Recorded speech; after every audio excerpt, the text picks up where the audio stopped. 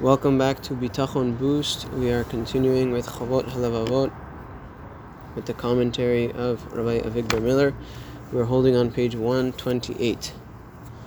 He says, this is titled Growth with Action, and this is the plan.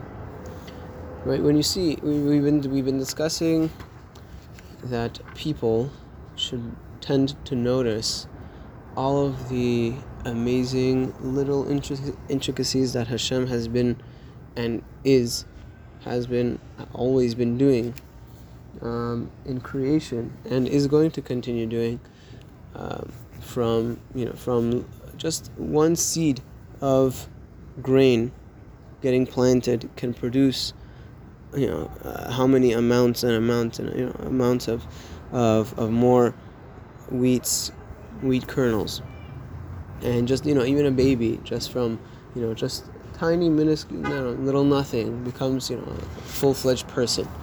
So he continues. He says, when you see that all of a sudden something like that, so when just a little tiny thing becomes human, right? Just a baby, even before that, you see how you have to understand that it's impossible for something like that to be just a random phenomenon. You understand that there's a plan there, and everything has to be put into place and arranged in such a way that it should turn out that way. From the results, you can see clearly that there's a design. You can see that there's great planning behind everything in the world. The same is also true if you drop your keys on the ground and you bend over to pick them up. Don't think that that's a small thing. It's part of Hashem's general plan, even though we don't understand why. Every little detail in a person's history is planned by Hashem with the same cleverness and same precedented design that you see in tiny seeds in the ground.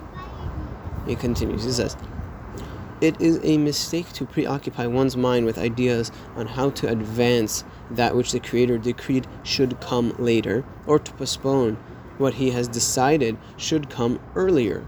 For example, there are people who are preoccupied with jogging on the streets because they have some idea they want to postpone the date of their death. They're running without hats, and they're running on Shabbat. They forget all about the facts that there's a Creator who's in charge of health. They forget that Hashem had in mind a certain time when they should die. They think they can change His mind, His with a capital S, capital H, right? His mind by when they should die. They think they can change His mind by their devotion to jogging.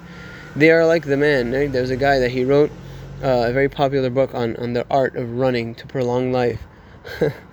But ironically, he himself dropped dead at the age of 52 while he was running. Jogging may very well be a good thing to do. It is very healthy. It's a very healthy exercise to do regularly.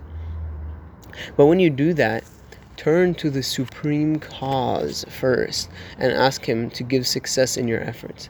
It is a big mistake to busy yourself with techniques of prolonging your life while ignoring the supreme cause of life. As we mentioned many pages before, that the author was giving us a couple of tips on how to work on our bitachon. The first one was, before he does an action, he should ask Hashem to help him be matzliach, that he should be successful.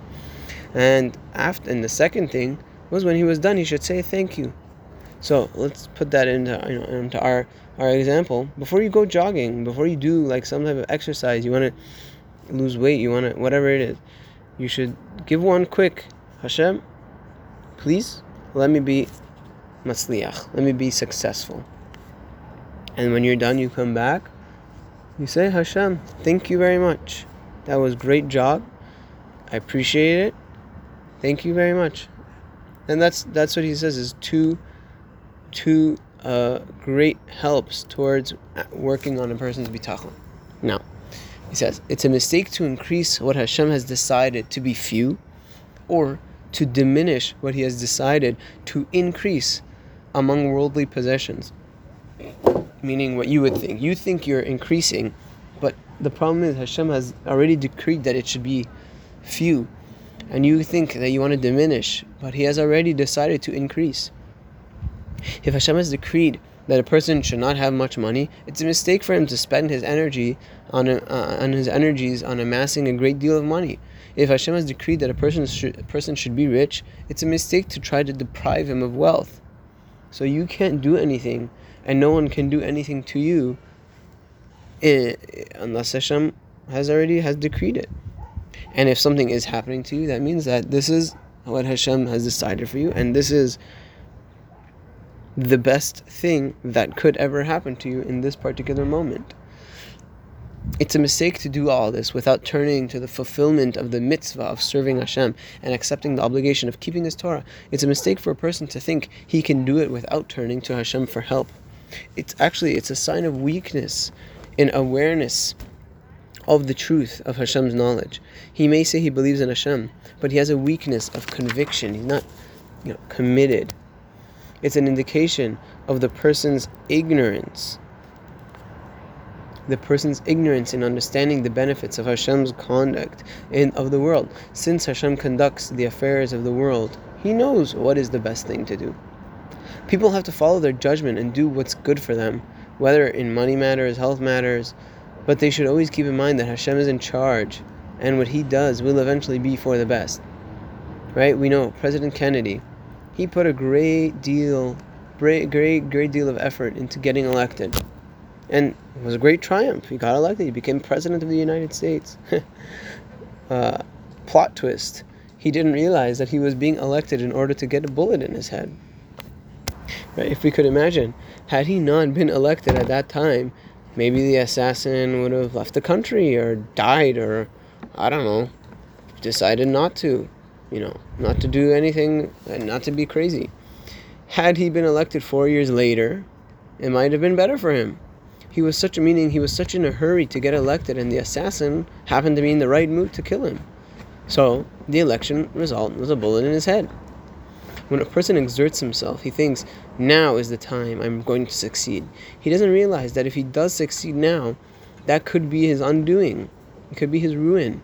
I don't say people shouldn't try to win, but they should do it with the awareness that what they think is good for them is not necessarily so.